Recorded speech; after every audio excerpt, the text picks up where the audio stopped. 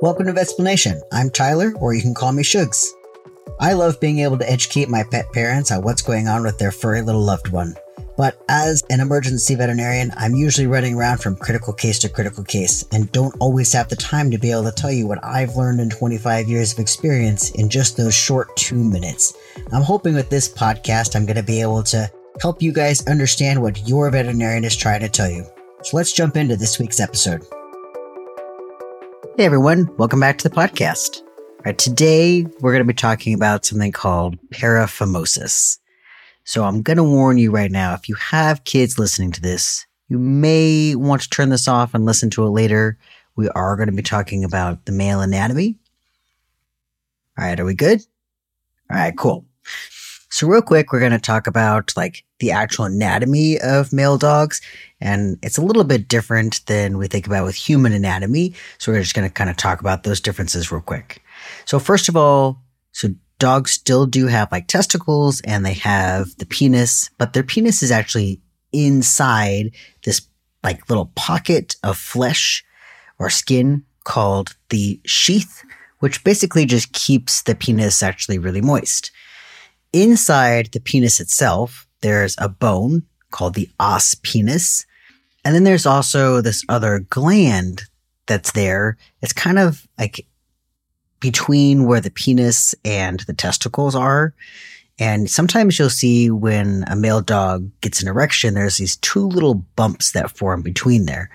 And it's called a bulbourethral gland. People will often think that it's actually the testicles, especially people who have had their male dog neutered. What we do when we neuter them is we remove the testicles from the scrotum. So the scrotum is just the skin that's holding over the testicles. We remove that from them. But they think that because they see these two little balls sitting next to the penis that they weren't removed, and that's what those are. But it's not. Those are actually just a gland that helps make the erection. It just happens to unfortunately look kind of like testicles.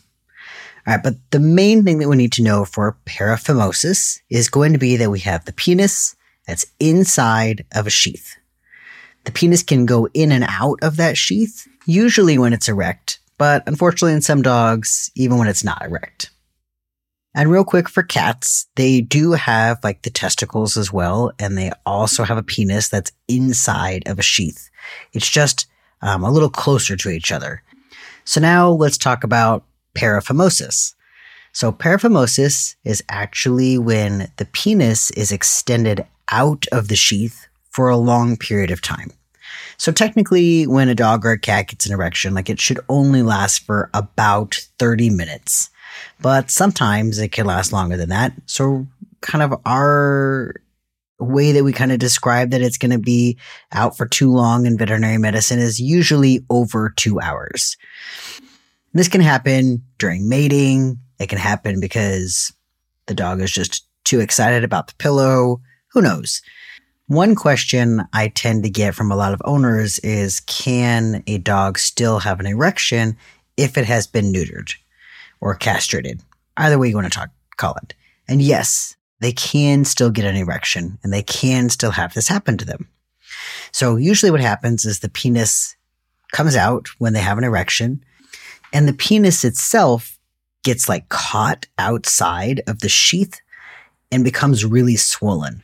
It's basically as if you were to put a rubber band on your finger, on the tip of your finger.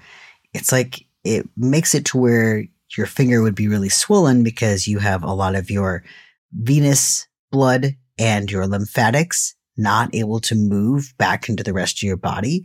So you basically have a lot of blood that gets pumped in there and nothing can get pumped out. So it becomes really enlarged, very swollen, and it can't go back in. When that happens, the penis just becomes more swollen and we really can't get back into that sheath. So who does this commonly happen with?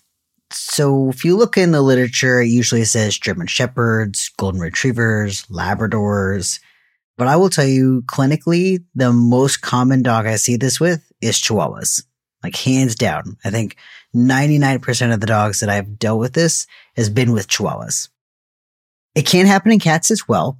So typically, like in cats, it usually happens because of their long hair getting caught around the penis, and then it just makes like this ring around the penis so that they just can't get it back in. In dogs, there are lots of different reasons. There are genetic reasons. So it could be that they have a really narrow sheath, meaning the opening of the sheath or the tissue holding the penis in is just really small. Or it could be from an injury. So sometimes they'll actually have like an injury to the sheath that causes scar tissue to make it too small. It can also be from having like long hair that's matted as well, just like the cats. Some other like non-genetic things are going to be sometimes when the penis comes out, the edges of the sheath get rolled inwards. And so it makes it impossible for that penis to go back in because now we've made a smaller space. And it's also not lubricated, whereas the inside of the sheath is. It can be from like foreign bodies or happen like things that get stuck between the penis and the sheath, from infections or traumas, even to the os penis. That bone we were talking about inside the penis can get broken, and then it makes it an impossible angle to get it back in. You can have weakened muscles that pull the erection back in, or there can even be things like cancerous things on the penis or the sheath that might cause it not to be able to go back in. So what are some of the clinical signs you might see? Typically, you're going to see the dog or the cat licking excessively at their genitals because it's uncomfortable. It hurts. You're going to see a lot of swelling in that area. So it's not just going to be that it'll be a little swollen and red. Like when we think about all the funny terms about like a red rocket or the lipstick of the dog, those are usually like pinkish, not like really dark red. Really dark red is kind of more of a problem.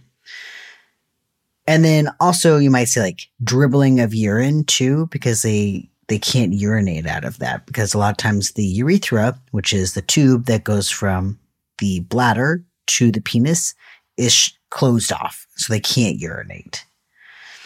So what are the things that can happen when this happens? Because you would think that they just naturally be able to get it back inside, right?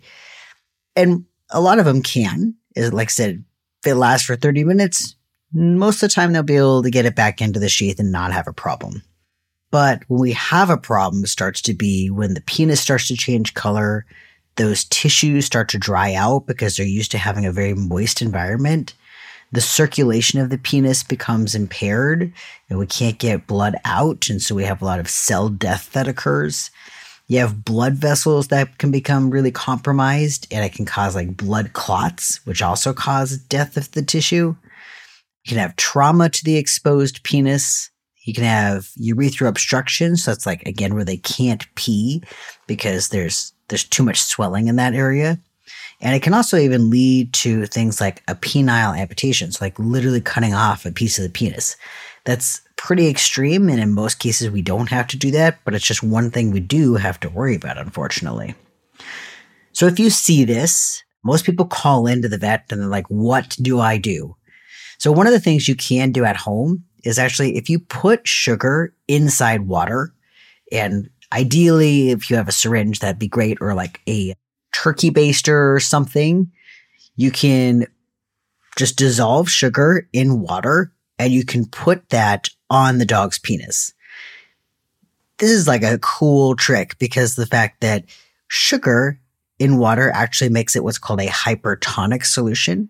It makes it want to draw fluid out, which will bring down the swelling of the penis. And that's one thing that we do at the vet hospital too, which I'll get to, but it's basically like putting sugar water on there to try to help bring down that swelling. Other things you can do is like a cold water compress. So you don't want to put like an ice pack on there because you don't want to like freeze the penis and then kind of like cause a freezer burn on it. But you can use like a washcloth and put cold water on it and then hold that around the penis to try to again bring down some of that swelling. And then lots of lubricant. If you have lubricant, put lots of lubricant on. And then the next step is going to be go into the veterinary hospital. Ideally, if you can get it back in just with those minimal things, fantastic. You've avoided a trip to the vet hospital. But in most situations, that's going to at least help us by the time you get there so we can try to manually put the penis back into the sheath. All right, so what is your veterinarian going to do? So one of the first things usually is sedation. This is really painful. The more that the dog is like pushing and is painful, the less likely we're going to be able to get that penis back into the sheath. So the first thing is going to be usually sedation. Some people will just do it with just pain relievers as well. I don't find that it's that easy. I find that it's much easier when we do sedation. And it's much less anxiety for the dog as well. We're going to do kind of a little bit of the same thing as we just talked about, things that you could do at home. So we use something very similar to like what sugar water is, but it's something called dextrose. And it's basically just a really hypertonic solution, meaning we're going to draw a lot of fluid out of the penis so that we'll be able to shrink. So we're putting that on. We're doing lots of lubrication as well so that we can hopefully get that penis back in. And then after that, we're manipulating the sheath. So we kind of have to like pull the sheath back in order to push it forward over the penis. So a lot of times if there's a lip, so like I said, that sheath rolls in, that's going to make it to where that penis will not go in. And so it's a lot of manipulation over and over again, trying to get that penis back in. And then sometimes if we can't do that, the next step is we have to cut the sheath. So we got to cut that tissue around the penis. It's basically just like making this little triangle on the top there. So that way we make the opening wider so we'll be able to get the penis back in. Let's say that's the worst we've had to do. Then some of the things that we're also going to be doing is potentially putting in a urinary catheter so we can make sure that there's no issues with the swelling of the penis and that they'll be able to urinate.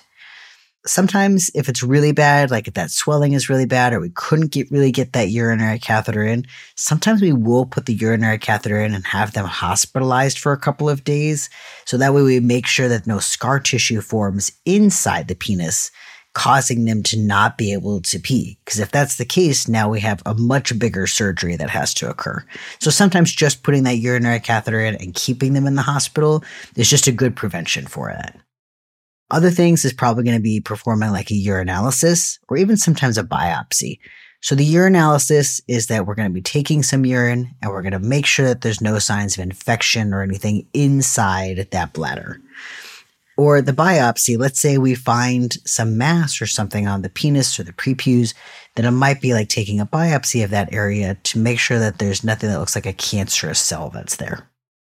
Other things that might be done, let's say if we see that there's some tissue that doesn't look really good, maybe it's starting to look kind of black, sometimes we'll just do what's called debriding the tissue, meaning we're taking the tissue that doesn't look good off and we're allowing the healthy tissue underneath to start forming, and it'll almost form a little bit of a scar over the top there, but it's just new tissue forming. It's kind of like when you scrape your knee, you have that scab that forms over it, but then new tissue forms underneath that. And that's kind of what we're trying to do, is we're trying to get that new tissue to form underneath that so that we have good tissue, not bad tissue that forms.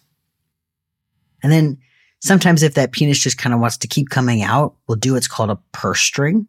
So it means putting a suture around the tip of the prepuce so that we would just keep the penis inside for a little while. That suture does come out after a couple of weeks just to make sure that everything's okay. The muscles are able to retract everything back. And then lastly, like I said, one of the most extreme things is if we can't get the penis back in, or it's too swollen, or it's most of the time too necrotic or dying tissue, then we will have to perform a penile amputation. So cutting off whatever portion of the penis is no longer viable tissue. If they can't urinate through it, if it's just going to be dying off, that's going to cause really bad infections. It can cause some waste products to go back to the heart. Like, we don't want all of those things. So unfortunately, we have to cut off the tip of the penis if that's the case. Again, not a very common thing. I've only seen it had to be done one time, luckily. So after that, we usually wake them up. If everything looks good, we usually send them home and just make sure that they are able to urinate on their own at home. And that if this happens again, there's lots of other things that we can do to prevent it. But if it does keep happening, there are like surgeries that can be done.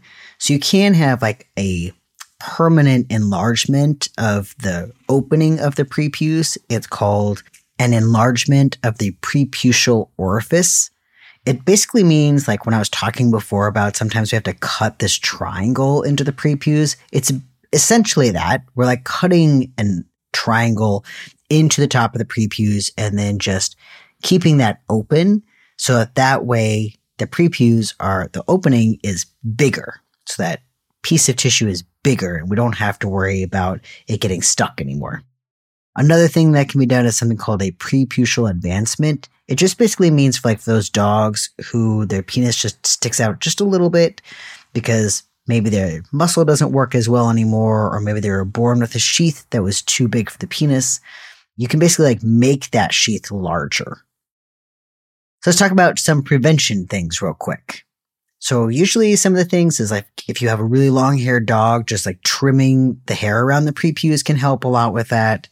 If you have a breeding dog, just keeping the penis really clean after they've bred, which usually just means like splashing water on the penis while it's still out. You don't have to like, clean it with soap or water or anything. Just usually splashing some water on that is good enough. Or if you have a male dog and you have intact female dogs, when they're in heat, try to keep the male dog away from them, just even in general in the house, because they're still going to want to like hump other things. They're going to hump the pillows and stuff, even if they can't get to the female dog that's in heat. All right. That was an interesting one, I know, but I actually have quite a few of them that come into the hospital. So I always think it's good to know how to like help them at home and also what to expect when you get to the vet hospital. So we're going to talk about our fun animal fact now. So I didn't know about this, but did you know that crocodiles cannot stick their tongue out? They actually have like this membrane on the roof of their mouth that holds the tongue in place so that they can't stick that out. But an alligator can stick their tongue out. So I guess if you're somewhere and you just don't know the difference between a crocodile and alligator, I guess you can ask them to stick their tongue out and then you'll know. All right. For next week, we're going to be talking about bladder stones, a much more PG subject for our kids. So if you have any questions again, always let me know. You can find us on Facebook and on Instagram at Vetsplanations, and you can find us on Twitter at Vetsplanations Podcast. All right, thank you all again, and I hope you have a great week. Please remember that this podcast is for informational purposes only. This is not meant to be a diagnosis for your pet. If you have questions about diagnostics or about treatment options, please talk to your veterinarian about those things. Remember, we are all practicing veterinary medicine, and medicine is not an exact science. Your veterinarian may have different treatment options. If you like our podcast, please leave a 5-star review and hit subscribe so you'll be able to hear all the future episodes. Thank you again, and I wish you and your pet well.